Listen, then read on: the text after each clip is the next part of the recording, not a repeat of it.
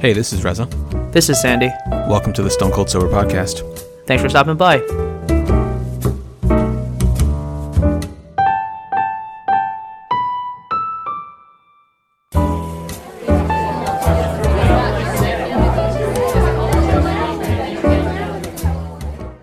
Welcome, everyone, to the 408th episode of the Stone Cold Sober Podcast. Happy Mother's Day to everyone. Yeah, happy Mother's Day. What did you get up to for Mother's Day? Yeah, so Lena's traveling this week. She's going to go visit her mom. So Gordon and I are going to be holding down the fort, just the two of us. And so for Mother's Day, we actually tried to celebrate a little bit early because we were worried about just traffic and Gordon's sleep schedule and everything, especially since the jet lag, or especially with the jet lag. He's been waking up really, really early. He's been doing a great job of keeping himself entertained or preoccupied in the mornings. But we were worried that with, just reservations and everything like that, it was just going to be a bit tough to do anything tonight. So what we ended up doing was I found this Persian restaurant. It was actually a restaurant in Chicago, and they opened up a second location in it's not far from Highland Park. It's like a town over from Highland Park. I think it's called Highwood. You might remember Highland Park from last year. There was actually a shooting at a parade that was happening there, right? So we were just up the road from that town, and we got a few different things. There's specifically we're looking for one dish. There's this dish my mom used to make called Ghormeh Sabzi. And Lena loves it. Like every time my mom made it, anytime my mom was like, hey, what do you guys want me to make for dinner? Like if we were coming over for dinner or something, that was it. So, and my mom knew it. So we went for that. It wasn't quite the same. Lena's been searching for a Ghormeh Sabzi that's like my mom's, and we haven't been able to find it quite yet.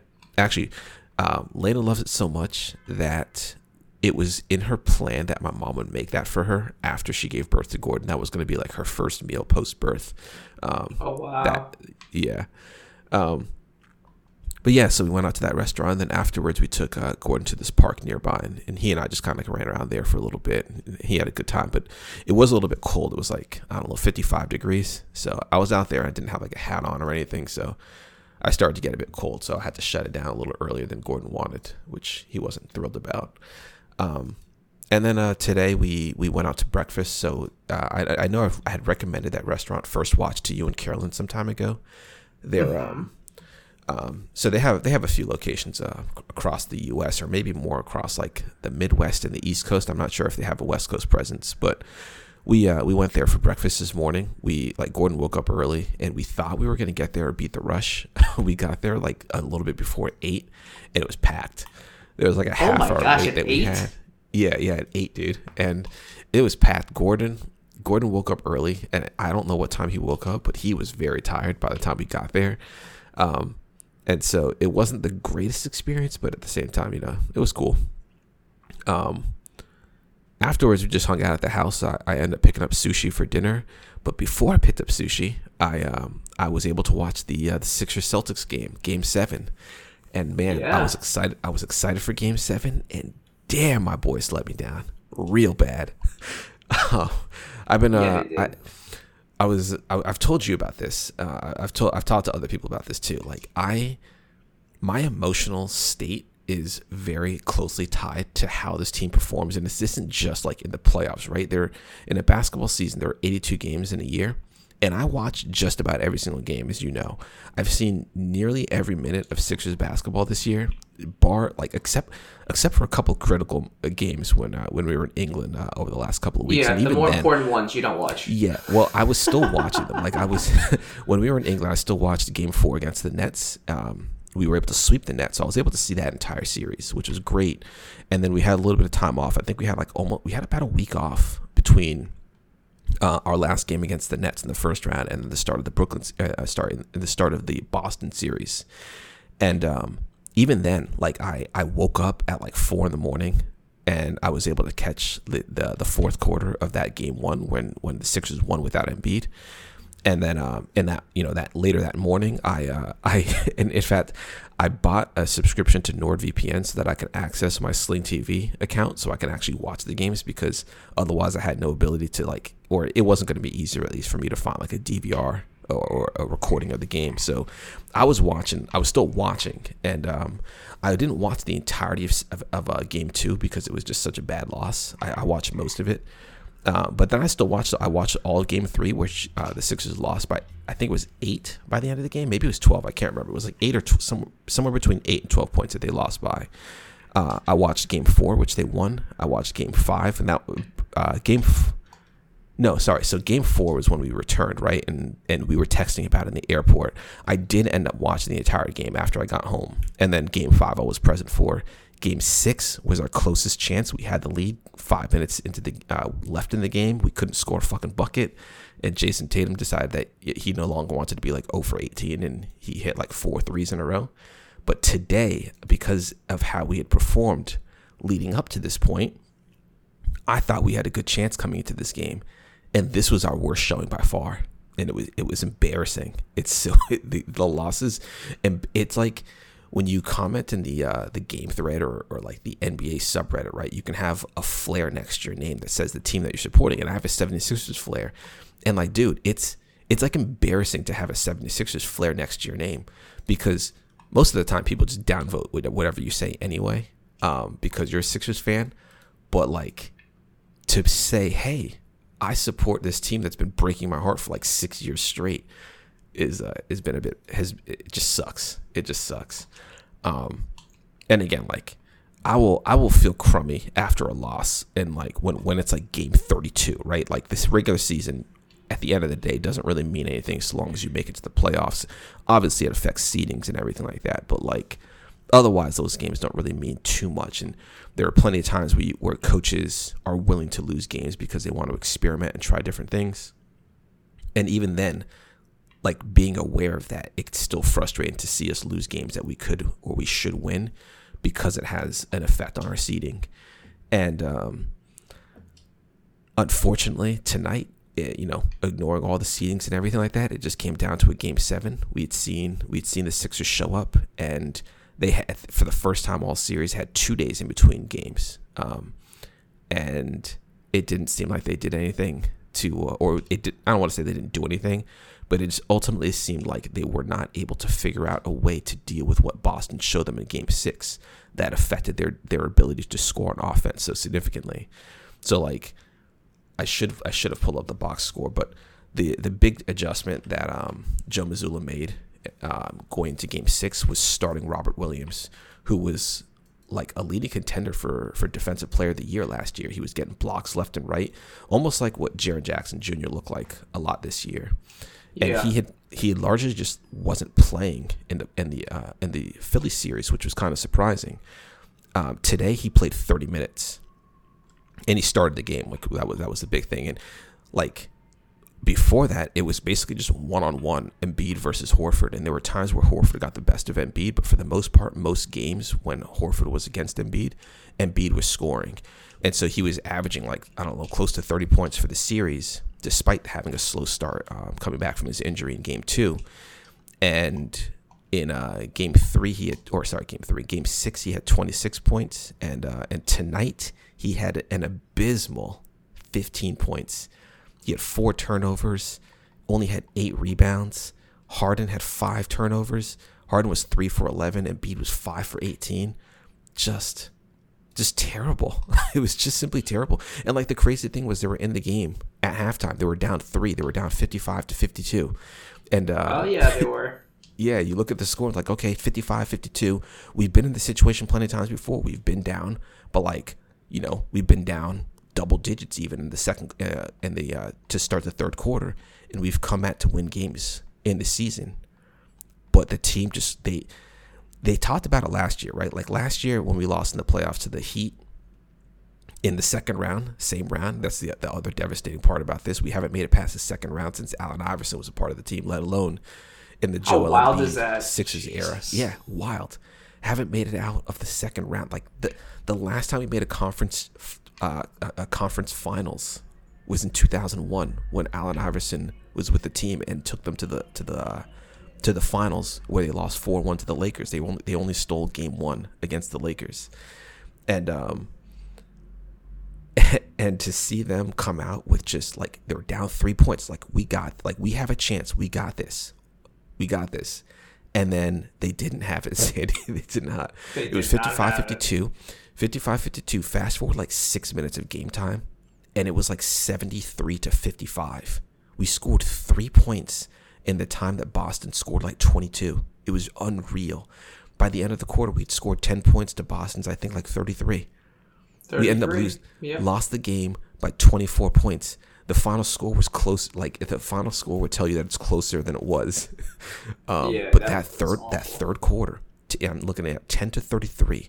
The fourth quarter, which was, effectively just all garbage time, we won 26-24.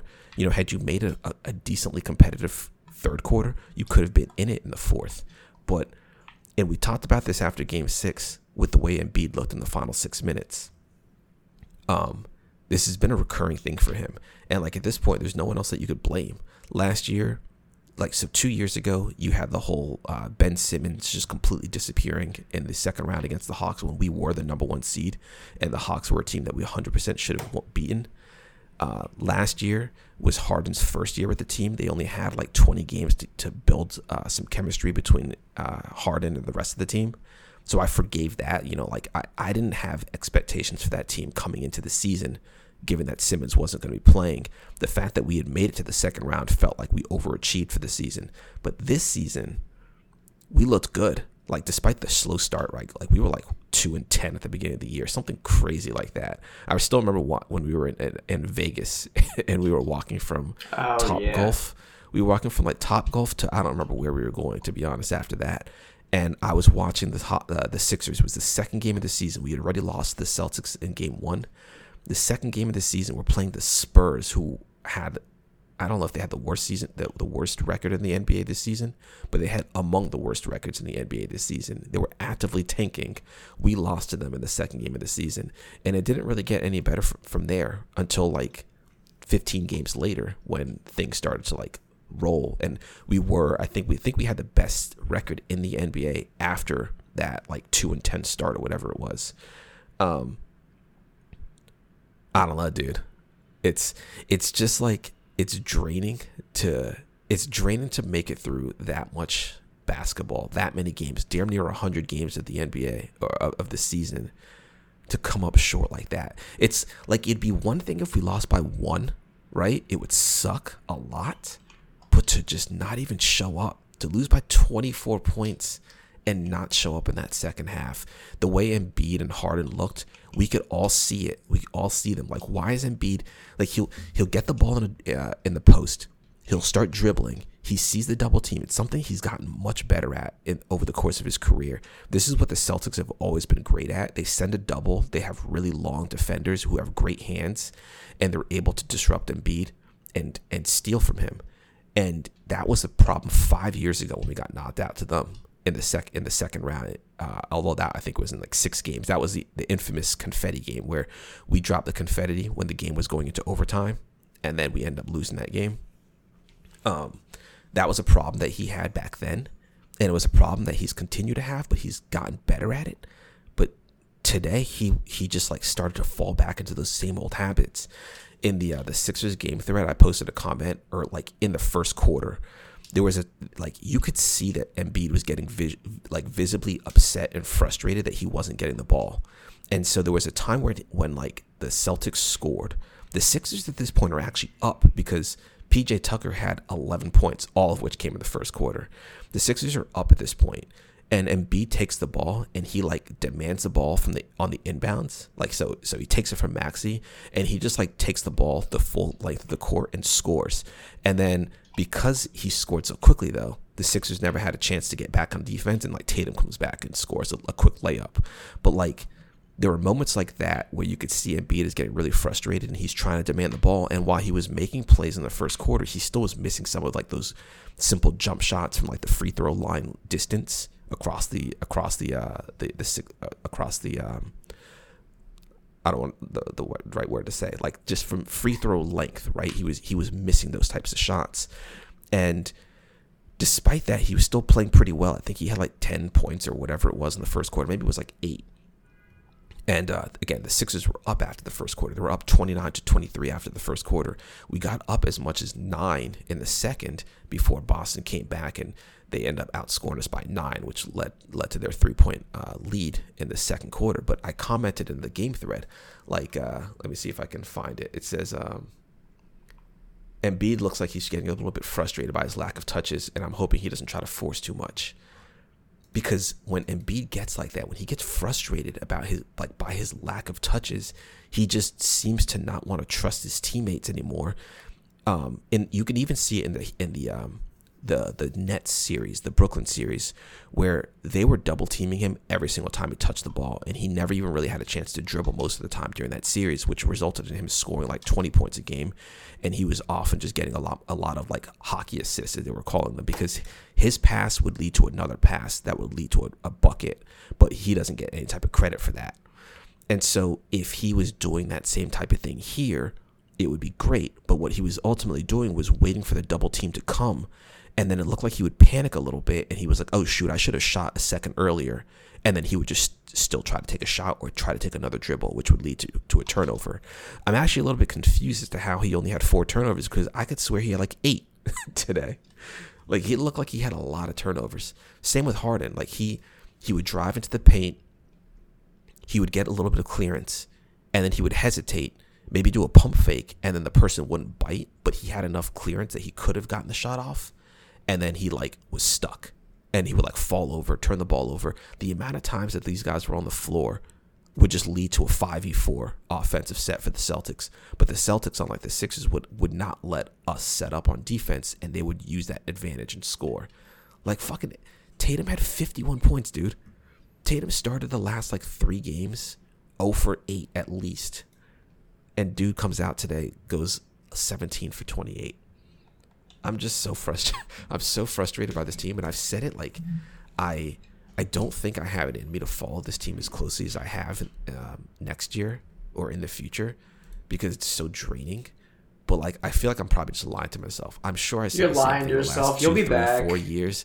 I'm gonna be back. I'm gonna be laying on the floor in Gordon's room, reading him a bedtime story, with the Sixers game up and an earbud in my ear, trying to read him a story while watching the Sixers play the fucking like Charlotte Hornets or something like that. Like a team that in all likelihood they will beat by 20 points. I'm still sitting there watching it because I want to see how they do. I'm that invested in their performance.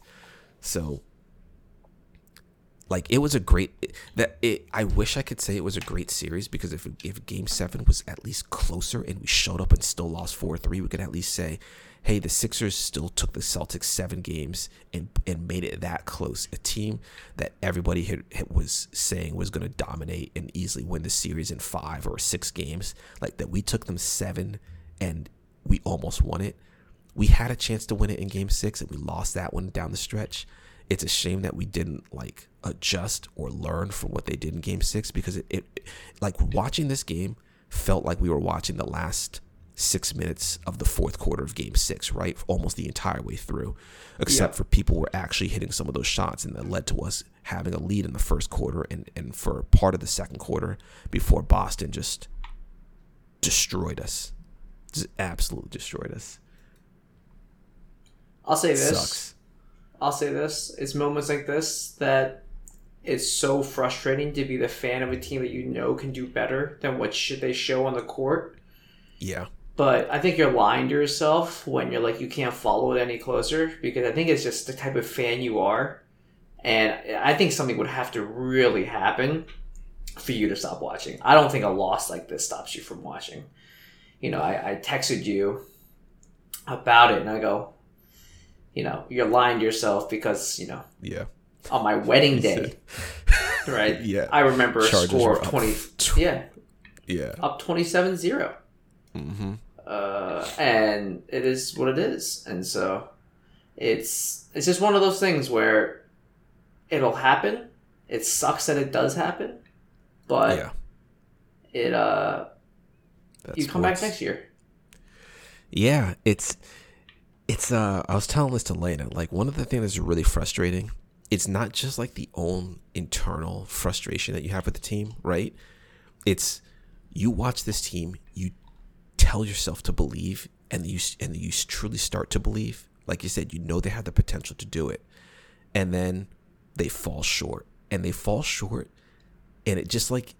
it's just more ammo to the people who doubt. And I know, like, why do you care about what other people think? But like that is sports. You talk shit to other people, you talk shit to other fans of other teams, and to see Embiid specifically look the way that he's looked in the past, when things get tough for him, he just, like, his shoulders slump, he starts moving slowly. Like, where was that defensive energy that he had in game 6? He had 2 games of rest between game 6 and 7. We thought that was going to help him. We thought Harden was going to be able to start hitting some more shots, maybe do that, like that runner that he does, that he was hitting when he was scoring 45 and 42 points in games 1 and game 4s respectively. Like, you expect some of those shots to drop. You expect Embiid to be moving laterally and contesting shots and blocking people. And he was getting some blocks and he was doing okay early on. But, like, the whole time, the team just looked scared, man. Like, they really just looked scared. They've looked scared ever since I saw them play. Ever since Jimmy Butler left, that's when they started to look like they didn't have that confidence. When Jimmy Butler was here, there were times where, like, you would just give him the ball, like, all right, Jimmy, you do it, because we don't know what to do. And ever since he left, we've never had a proper replacement. Despite Embiid's greatness, he can do fantastic things, but when the pressure is on him, he just has not been able to rise to the occasion. And that's the thing that sucks, especially, is that if he can get past this round, he can, I think, break that mental block that there must be that, like, causes him to do this. I don't know, dude. Like, he looked great in game 6 for 3.5 quarters, and then just didn't. It's not enough. You know it's not enough. When you have to qualify it like that, you know it's not enough. Yeah, and I think that there's something about. I think the biggest issue you made it very clear was after Jimmy Butler, there's no killer on that team. You know it's not Harden. You know it's not Embiid. No. It's just not who they are. Yeah, so it's like, okay, well, what do you do now at this point, right? So Harden is a free agent, right? Tobias Harris is actually the highest paid Sixer on the team this year, at least. Embiid's extension, like, he's getting a massive pay raise between this year and next year. So I think Embiid now becomes the highest paid player on the Sixers. But Tobias Harris is in the last year of his contract, which is actually pretty valuable in terms of NBA contracts, because he's that expiring contract. A team who basically wants to clear their record, their pay books for the following year, would actually find a lot of value in having him, because he's basically like $30-some million who's going to be available to them the following year. Or I say his contract turns into $30 million of available space to sign maybe a superstar or several key role players for a team's future success. So, like, you could trade a player like Tobias Harris, but the question is, how much value can you actually get back from him, and who are the suitors for a player's contract like that? Because Tobias Harris had a max contract. Who is another max contract player who would get better value than Tobias Harris, who fits with a Joel Embiid, and, like, assuming James Harden signs back with the team with the James Harden, but has that killer. Isn't he going to Houston? So, like, there were all these reports about him wanting to go back to Houston. This has been happening ever since, like, Christmas Day. It happened Christmas Day. We were playing. What were we playing Christmas Day? Was it the Bucks maybe? I'm trying to see if I can find out. Sixers. It was the Knicks. It was the Knicks. We won that 119-112. And there were the stories that, like, literally that morning, it looks like James Harden wants to go back to the Rockets, or it's possible that he might want to do it. And, like, those stories have kind of popped up every now and again. So I don't know if this is like because Harden doesn't even have an agent, so or maybe he hired one at that time. I don't know. I think he only ever hires an agent when he's like getting traded or he's like in contract negotiations or something like that. So I don't really know. Like, is this just Harden saying, "Hey, pay me the max or I'm out"? Because he took a pay cut this year so that we could sign PJ Tucker. So it's possible that Harden leaves, but if he leaves, he can't get as big of a payday as he can with the Sixers. So we could sign and trade him, but then it's like, well, why would Houston want to do that if they could just sign him, theoretically at least sign him for not for free, but without having to give up any assets to get him. Now Harden might not want that, right? He could say, well, I wouldn't sign with you effectively if that happens, and I would go somewhere completely different or stay with Philly. But like, I don't know, dude. I just don't know why Houston would want him. Houston's a team that they tanked. They traded Harden. They traded away all their key players after the 2020 season, and they've been able to build up a roster of decent, high potential players. They also have a fair amount of draft picks from Brooklyn when they traded for Harden, but I don't really know why Houston would want to sign, what is he, like 34, 35 years old, and he's obviously declining in his abilities, and I'm not sure that he really like fits what Houston's trying to do. But regardless of that, then it's like, well, so what can you get to fill in around Joel Embiid? Like, people are in their feelings right now. So if you look at the Sixers subreddit, there are plenty of people who are saying to trade Embiid, to blow it all up, blah, blah, blah, blah, blah. I don't think that really makes sense because we've traded so much away. All of our assets that we had acquired during the process period, all those are gone. What I would say through mismanagement, because we had to fire Sam Hinkie, who was the architect of the process when the Sixers were intentionally tanking, and brought in Brian Colangelo, who, I know I'm just going off this, but he was the one who signed. He traded for Jimmy Butler, and we only got like part of a year of Jimmy Butler. We didn't get a full year. We got like 1 year of Jimmy Butler. We got Tobias Harris. We traded for him as well.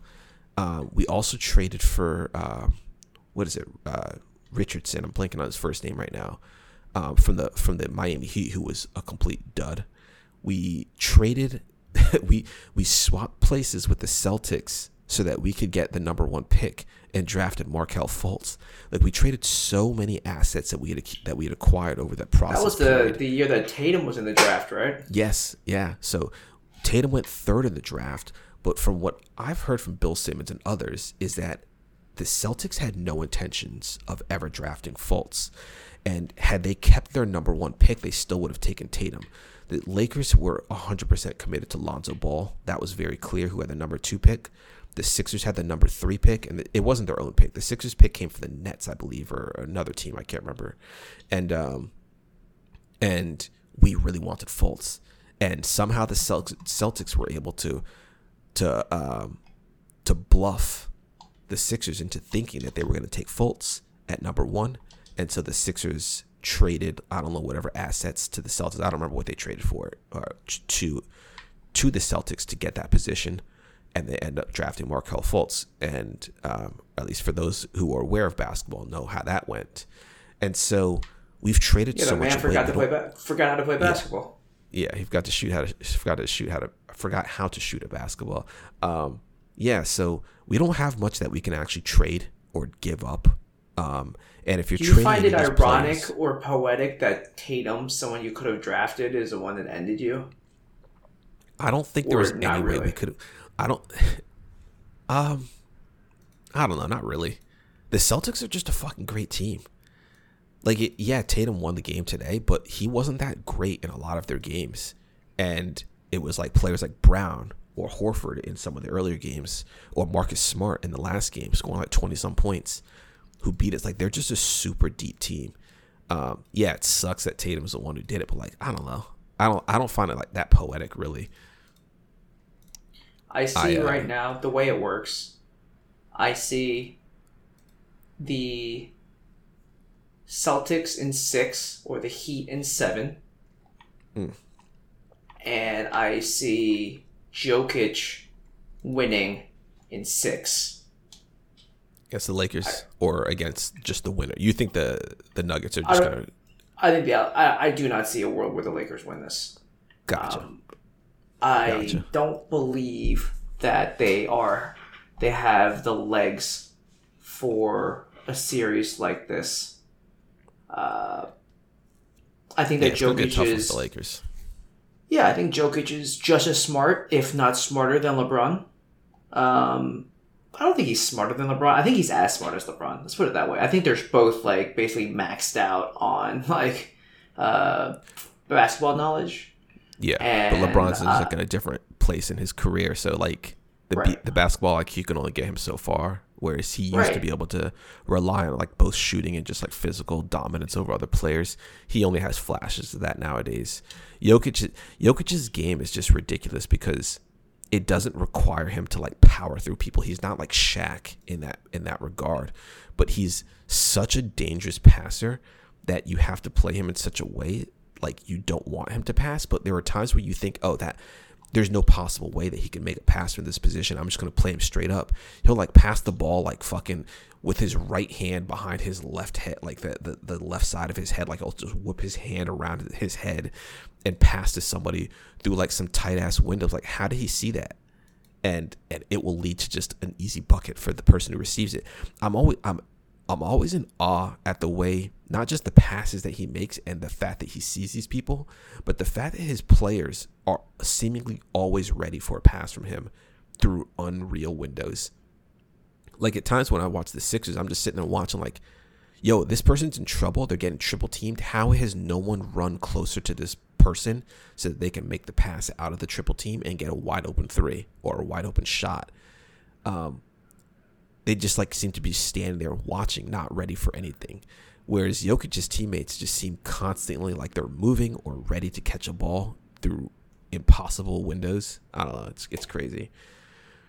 But despite that, like, I feel like it's tough to discount the Lakers, or specifically LeBron and AD. Because people have just been counting them out all season. They were literally the joke of the NBA. It's constantly annoying how much every sports network wants to talk about the Lakers throughout the season when they're like the 13th seed. Like, why are we talking about the Lakers? They're a below 500 team. Their star players are constantly injured, and they don't seem like they're going to do anything. And somehow they narrowly squeak into the playoffs, and they're doing what they're doing now, and in the conference finals, which is exceptionally frustrating as a Sixers fan because we've done so well for so long now over the course of the season, and then we just fucking do this shit again. Yeah, I'm really interested in seeing Jokic match up against AD and just basically toy with him. I personally find, now I understand because you've talked to me about this before, that Jokic, that Embiid deserved the MVP because the MVP is a regular season award. Yeah. Now I know that it also says a kind of thing when you can't get out of the second round, whatever. But I can't wait to see Jokic basically destroy AD. I know that AD is probably playing the best defense he's ever played in his life right now. So that's what makes it extra exciting, that everyone's firing on all cylinders. Right. And so that's going to make the series so exciting. For a fan like me who just is not tied to any team, right? To just watch them go to work. That's what I wanted Embiid and Jokic to go at it. I think, you'd have the MVP talk. Finals. It would have been great finals, just to have them go against each other. Watch two big men go at it in the finals. I'm hoping that either Jokic wins it or Jimmy Butler gets a ring. Yeah. Frankly, I don't really have like any hatred towards Boston. I would love to see LeBron win another one. I know you do. But I would love to see LeBron win one. I would love to. So basically, if 3 out of the 4 teams win, I'm fine with it, frankly. Yeah. So I like a Yeah. lot of the Celtics players. I just hate the Celtics. I hate Boston sports organizations as a whole. This actually stems from my Colts fandom days when the and this is like early, right? Like this isn't when it's obvious now in hindsight that the Patriots got the better of the Colts way more often than the Colts ever. Like this, the Patriots are basically what the Celtics are to the Sixers and what the Patriots were to the Colts. Just this constant team that they can never get around, and honestly never figure out a way to get around. Like I'm trying to think if I don't think we had to play them in the year that Peyton Manning won the Super Bowl in 2007, but I can't say for sure if we had to go to the Patriots. I don't think we did.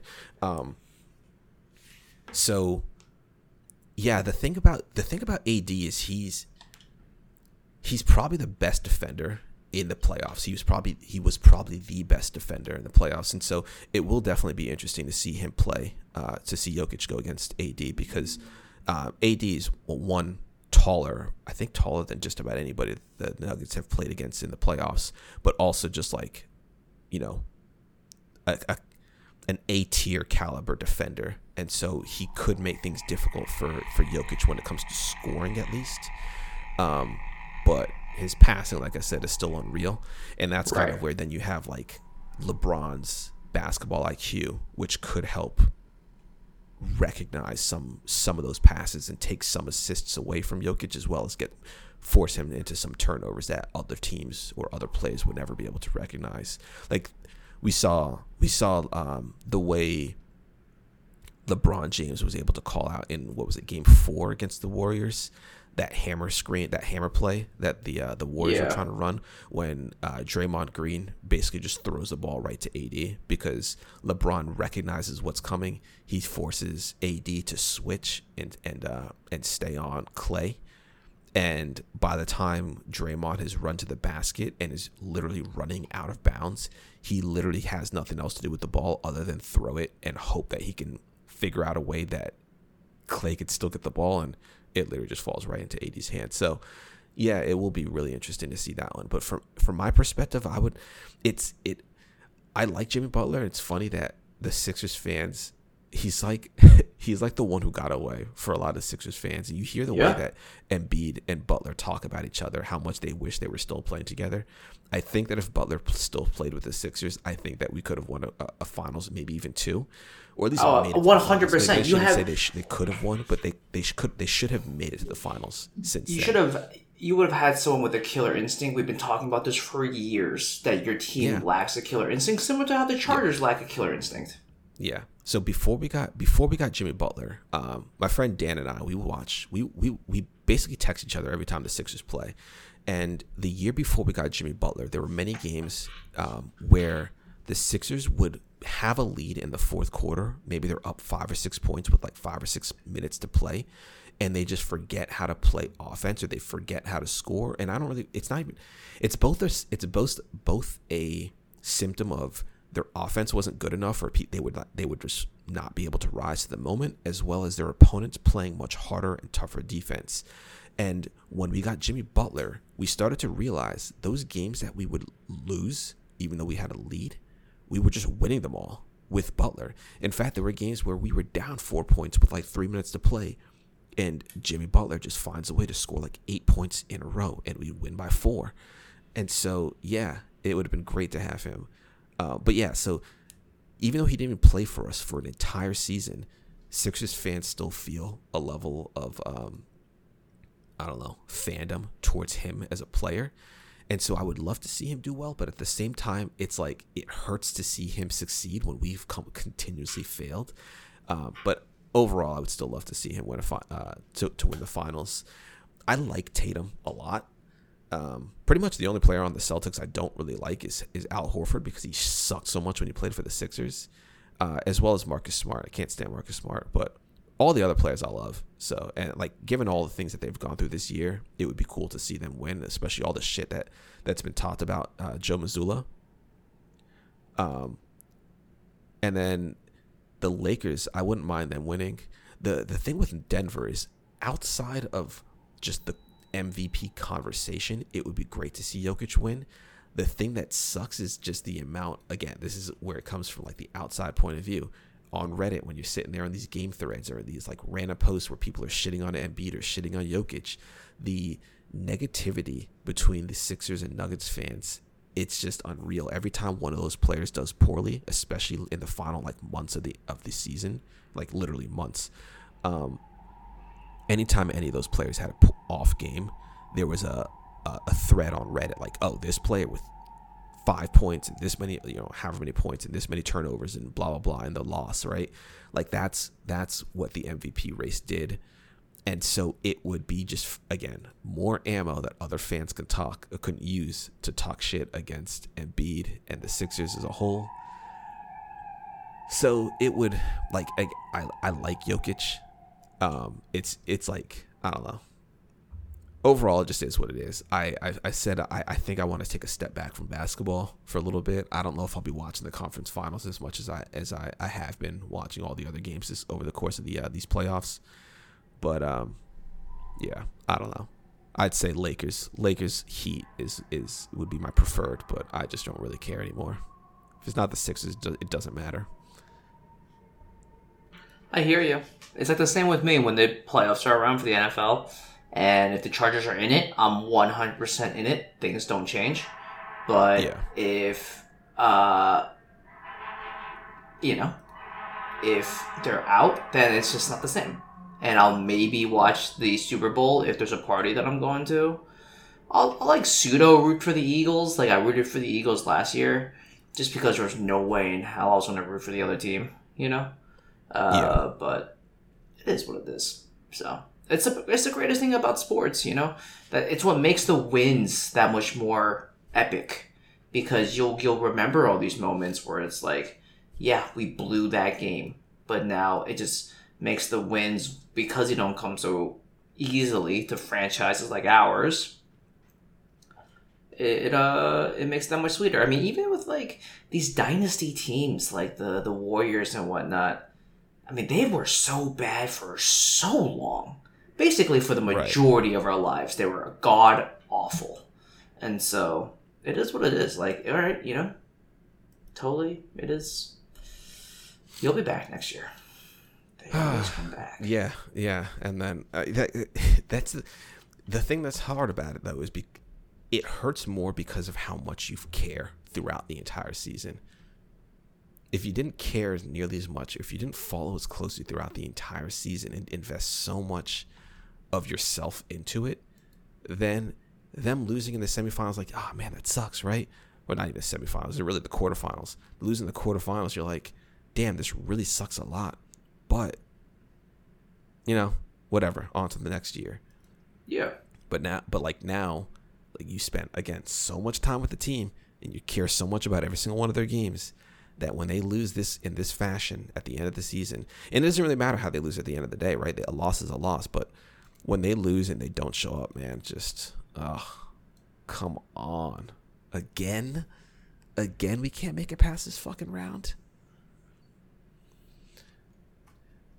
I don't know. Yeah. That's also why those games early in the season matter, right? Like if we were able to get the first seed, our matchup would have been, and who knows, the Heat could have beat us in the first round anyway. So the matchup would have been us versus the Heat in round 1. It would have been us against the Knicks in round 2, and then we would have had to play the winner of presumably the Bucks and the Celtics, which would have put less stress on us, because going into the playoffs, we at least thought we were going to have to beat both the Celtics and the Bucks to make it to the finals. Obviously, we didn't even beat the Celtics, but I felt like we had a better matchup against the Bucks than we did against the Celtics. We played the Bucks better throughout the season. I think every single one of our games went down to the wire, and I think we ultimately won more of the games against the Bucks than we lost. But the Celtics have just been brutal for us. They just have way too much length, and they just showed up today, and we did not.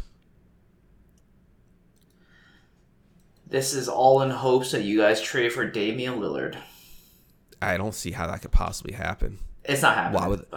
I don't see why the Blazers would want to trade him, unless exactly what happened with Harden happened this time. It's like, Lillard asks for a trade, and Lillard for the last like 3 years, people have been saying, "Oh, he's got to he's got to ask for a trade. He's not leaving. There's no way he doesn't want to be traded. He's never asked for a trade. Why would he ask for a trade now? With all that team's been through, he's continued to stay loyal to that city. So that's not a player that you could really expect to get. But like Lillard is the the clutchest player in the NBA. Well, he didn't win Clutch Player of the Year, right? That was what's his name from the Kings? Shea? No, he's on OKC. De'Aaron Fox. Oh yeah. And so he's got it. He's got that in him. Yeah, and like it's funny because Embiid was actually really clutch this year too. Throughout much of the season, like late games, he's putting up he put up 52 points against the Celtics late in the season. He couldn't miss. He was doing that. So it's when the stakes are high that he fails to do it, right? So exactly when you need your superstar. Exactly when you need it, right? Exactly when you need it. So you can be tricked into thinking that he might be able to do it. But like, who in the NBA do you get? What team would want Harden that in a sign and trade? I can't really think of any. I'm not like that well versed. Like there could be people. I shouldn't say I can't think of any, but I don't know who would want Harden in a sign and trade. I don't know why Houston would do that. And what was the other one?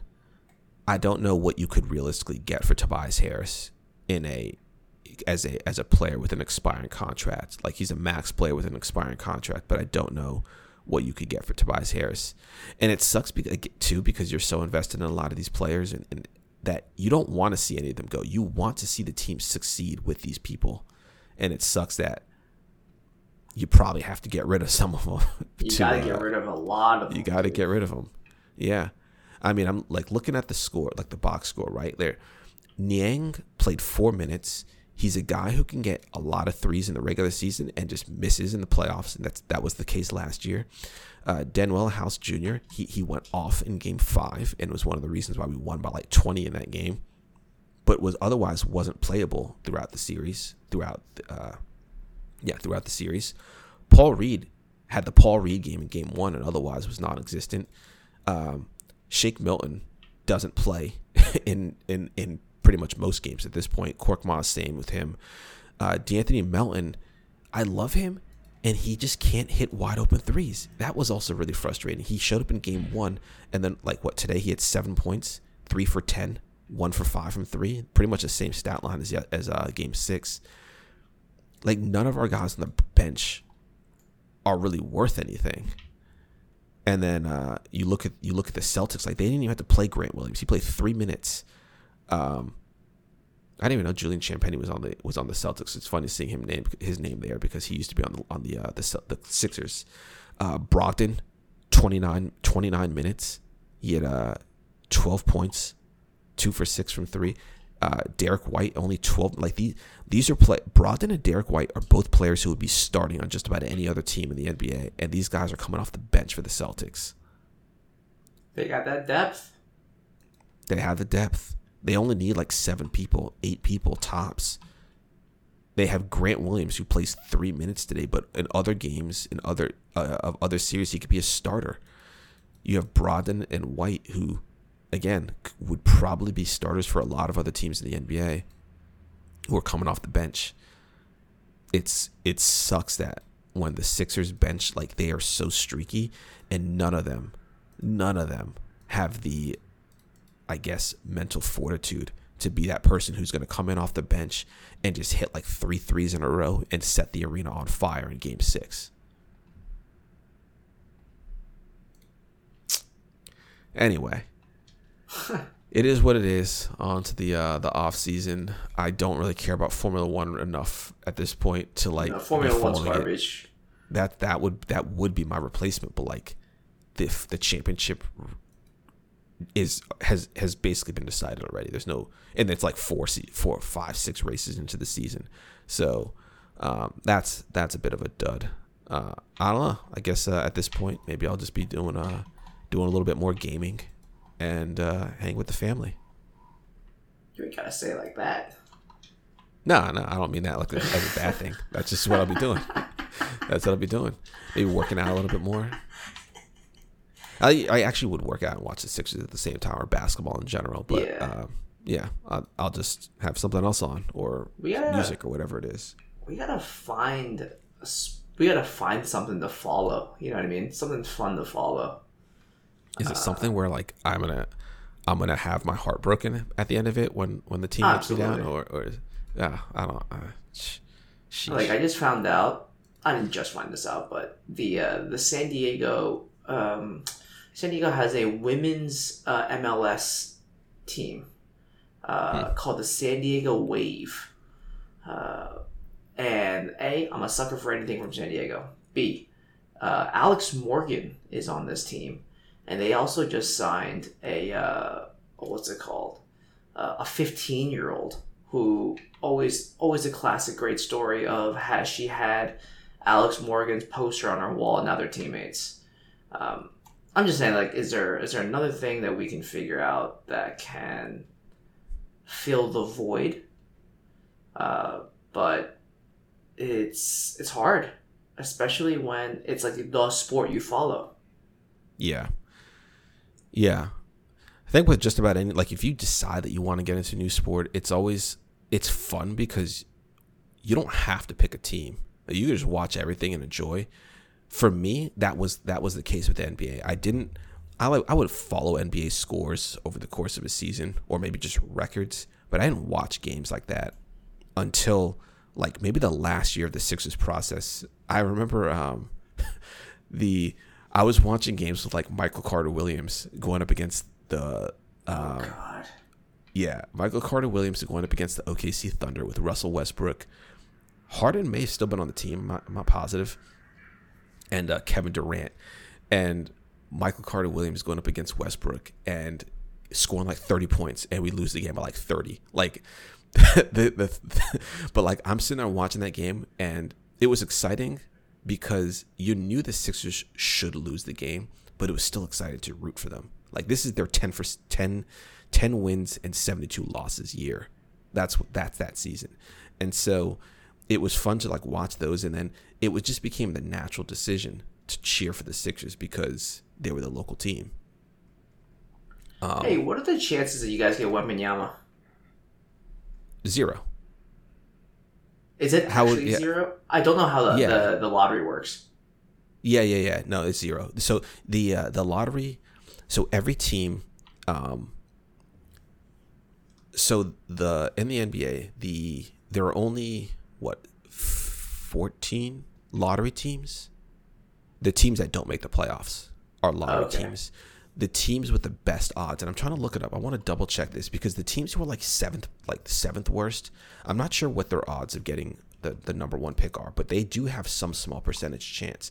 And I think it extends all the way out to that 14th place team, or in reverse order. The Sixers, because they were a playoff team, all the playoff teams get a seeding in order of when they were eliminated.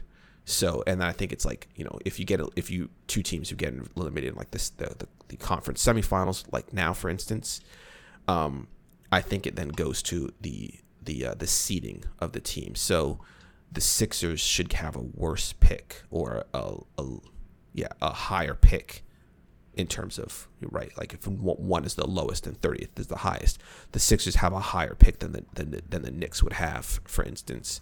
So yeah, the only way the Sixers would be able to get Wembanyama is if they traded. And I see. I don't know if any team, like he's such a strong asset, or like a strong prospect, that I don't know if a team would trade for like Embiid.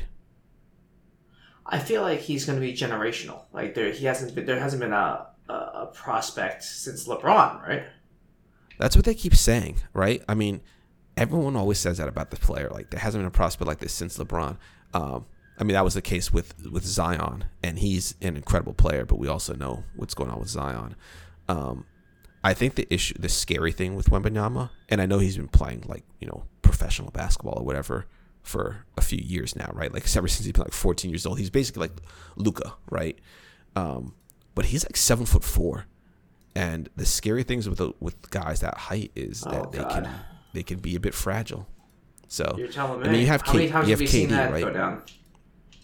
Exactly, but you have a guy like KD who's like 7'2", and he's been pretty durable. Like, I know he's had Achilles issues and a couple other issues recently, but through most of his early career, all of his 20s, he was a pretty durable guy. So you never know. You never know. But it's like, it can be tough, in my opinion, at least, to roll the dice on a prospect, on a guy who hasn't actually played a single NBA minute. So, and again, I'm not sure if any team, like if the Rockets or the Spurs or whoever has a chance at Wembanyama, if they would trade for Embiid, because that's the best thing that you can get for him. Right. And that's the reigning MVP.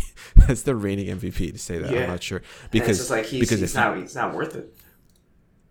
Well, if you see his lack of success in the playoffs and your ultimate goal are NBA titles, you might cite that as a reason to not want him. But also, like you said, if you have a person who is viewed as a prospect with as high of aspirations as LeBron James, who has gone on to break just about every record in the NBA that matters, at least. Points scored total, all like playoff minutes, playoff points total, like 6-7 NBA finals straight, despite only winning like 3 of those. Like that, if that is your ceiling with Wembanyama, I don't know. Maybe you just take that chance. Yeah, I don't know. I think it's tough to. We'll see who gets him, and we'll see how good he is.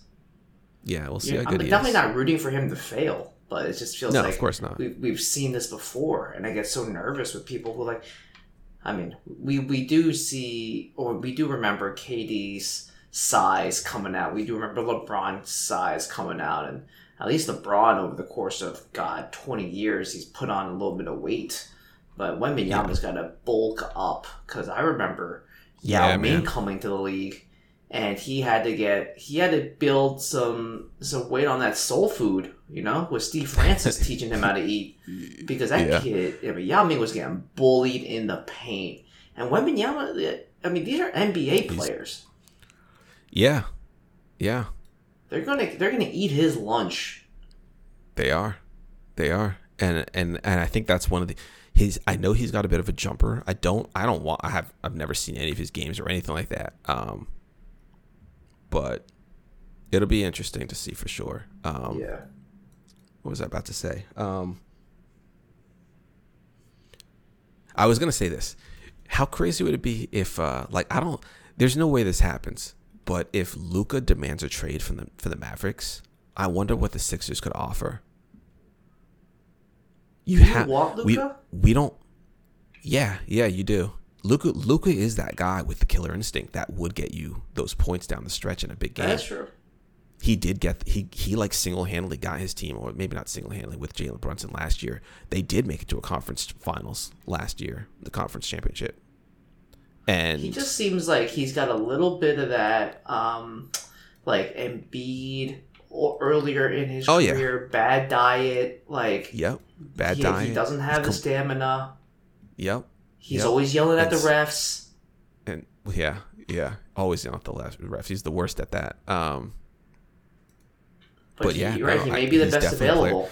I mean, I'm trying to think, the only people that you can offer, because the Sixers don't have very many first round picks that they could trade to the Mavericks, which could very well be a non-starter. You would have to trade.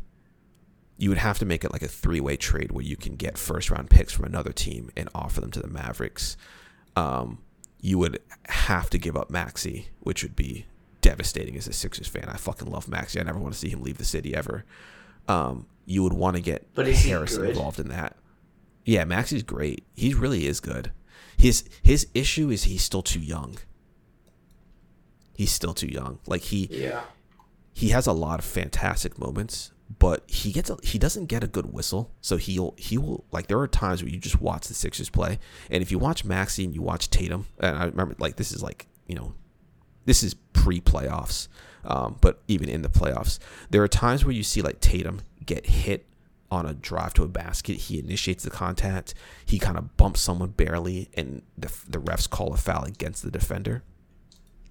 Maxey will do the exact same thing the other way and won't get a foul call, which is exceedingly frustrating to see, and it happens all the time for him.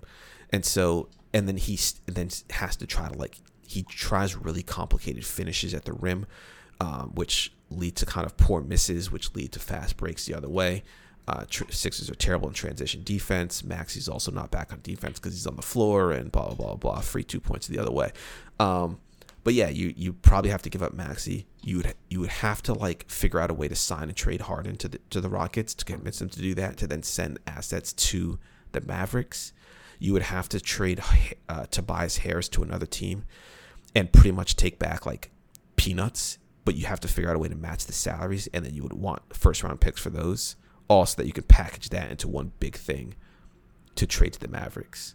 So then you'd have just Embiid, just Luka, and no one else. Just Luka and whatever else you picked up, whatever scraps you picked up along the way. So you're tanking that year. The other issue is the other issue is that you have to match salaries. You can't just you can't just trade a player for money, or you can't just trade a player for picks and nothing else. So you have to figure out a way. If I have a player who's worth $30 million on the books this year, you have to figure out a way to get within, I don't know if it's 10%. I can't remember what the number is, but there's a number that you have to get within the salaries to make them match enough that you can make the trade plausible. And so, that would be basically what you would be hoping for, is that in order to get this stuff to go through, if you were to get enough interest from the Mavericks and other teams, that they would have to package in some decent enough players to make the salaries match. But I have no idea how feasible that actually could totally be. Again, Luka is that generational talent. I wonder if you try to do a trade with this Hawks and get Trae Young, because Trae Young is cited as one of the more overrated players in the NBA, but he is another guy with that we saw what he did to the Sixers. He's that guy with the ice in his veins too. And if he is as quote overrated as people think he is, then maybe getting him to the Sixers isn't as tall of an order as getting someone like Luka is. How crazy is it, by the way? The Hawks had a chance to take Luka, and they didn't. They took Trae. I think the Hawks drafted Luka, and I think the Mavericks drafted Trae, and they traded. I'm not sure if that's exactly how it went down, but I thought that's what happened, because that's why they're always linked. Yeah. Hawks could have had Luka, and they chose Trae. Anyway, that's enough me complaining about the Sixers. Better than Ja, right? Dude. Oh man, that's actually after the Sixers lost, I was like, "Yo, can we just stop talking about the Sixers and go back? I'll start talking about Ja again." When that news came out again this morning. First of all, I thought it was a fluke. I thought my phone fucked up, and I loaded back in time. I thought I had loaded the top post from the last 3 months or something, and I thought it was the Ja video, right? So I'm like, this can't be right. This is the first thing I'm seeing in the morning on my phone, right? I open up my phone, seeing Reddit, my eyes are still a little bit blurry, and it says Ja Morant waving a gun around on Instagram Live, and I'm like, that's the old one.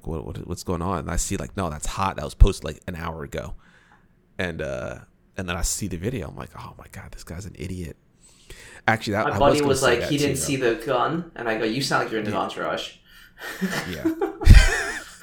I'll tell you what, the Sixers, Ja has to be worth peanuts at this point. He's a player who's probably going to be suspended for a year. The Sixers could trade for him, knowing they're getting back nothing for the next year, or at least some extended period of time.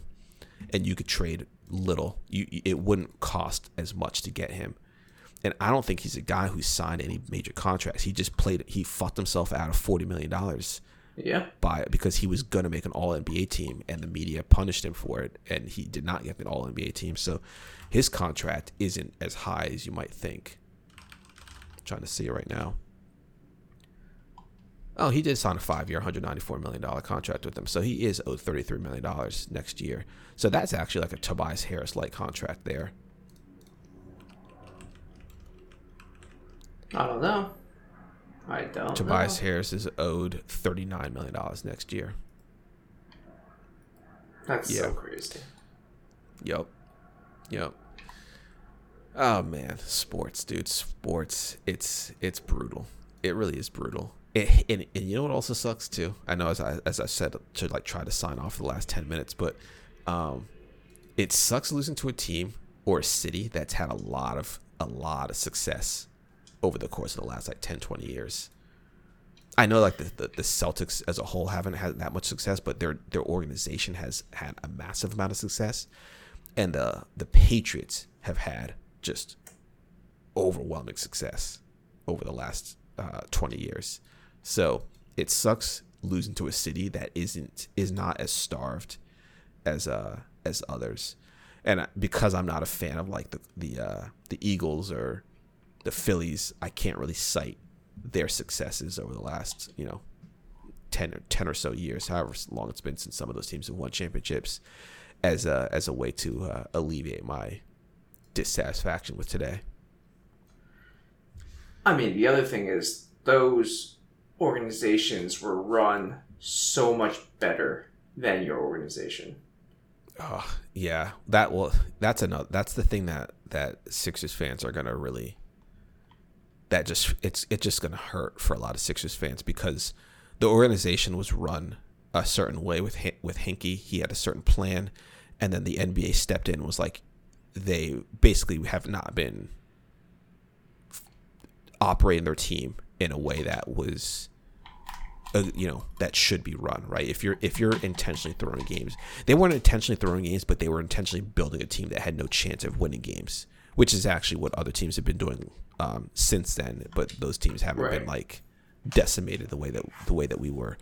The Colangelos were installed. Elton Brand was put in. Like all the Colangelos, if you remember, the one of them had a burner accounts on Twitter where he was shit talking Embiid and bolstering Simmons.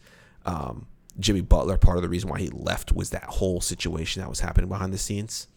Yep. It wasn't necessarily the Sixers picking Tobias Harris over him. It was the Sixers babying Simmons, and the Sixers I think he didn't like Brett Brown as a coach. So Tobias Harris left, and they ended up giving Tobias Harris the contract that Jimmy Butler would have gotten had Jimmy Butler signed the contract, or had he been willing to stay. We ended up getting, it was Josh Richardson. Got Josh Richardson, made all these poor moves and poor decisions. We paid Al Horford a boatload of money. That was another one. Paid Al Horford a boatload of money for a terrible season. Like we had potential for success, but the way the team was run over the last 3, 4, 5 years was pretty poor, and it really it shows ruined it really ruined our chances of building the depth that you see with a team like the Celtics, building the depth that you see with teams like the Warriors that they were able to put together way back when now. So, yeah, that's why winning a championship is so hard, because it takes everyone in the building. Yeah, and it takes years. It could take years of building, but the fans have to the fans still believe in the teams, and so the fans will still come into every year hoping, believing, wishing that they can win something. And meanwhile, the team might not really be in its final form yet. Right. Anyways, I'm sorry that you're dealing with this. It is not fun. Yeah, it is what it is. It's sports. It doesn't matter. It really doesn't matter at the end of the day. It doesn't affect my life in any tangible way, and only in ways that I allow it to affect me. That's what I have to kind of remember. Yeah, well, that's a healthy way to look at it. Yeah. All right, let's get out of here. Yeah, I appreciate you letting me rant about this for the last hour. Yeah. All good. Right. Well, once again, happy Mother's Day to all the mothers if you made it this far into the podcast. I'm Reza. I'm Sandy. Thanks so much for listening. We'll see everyone next week.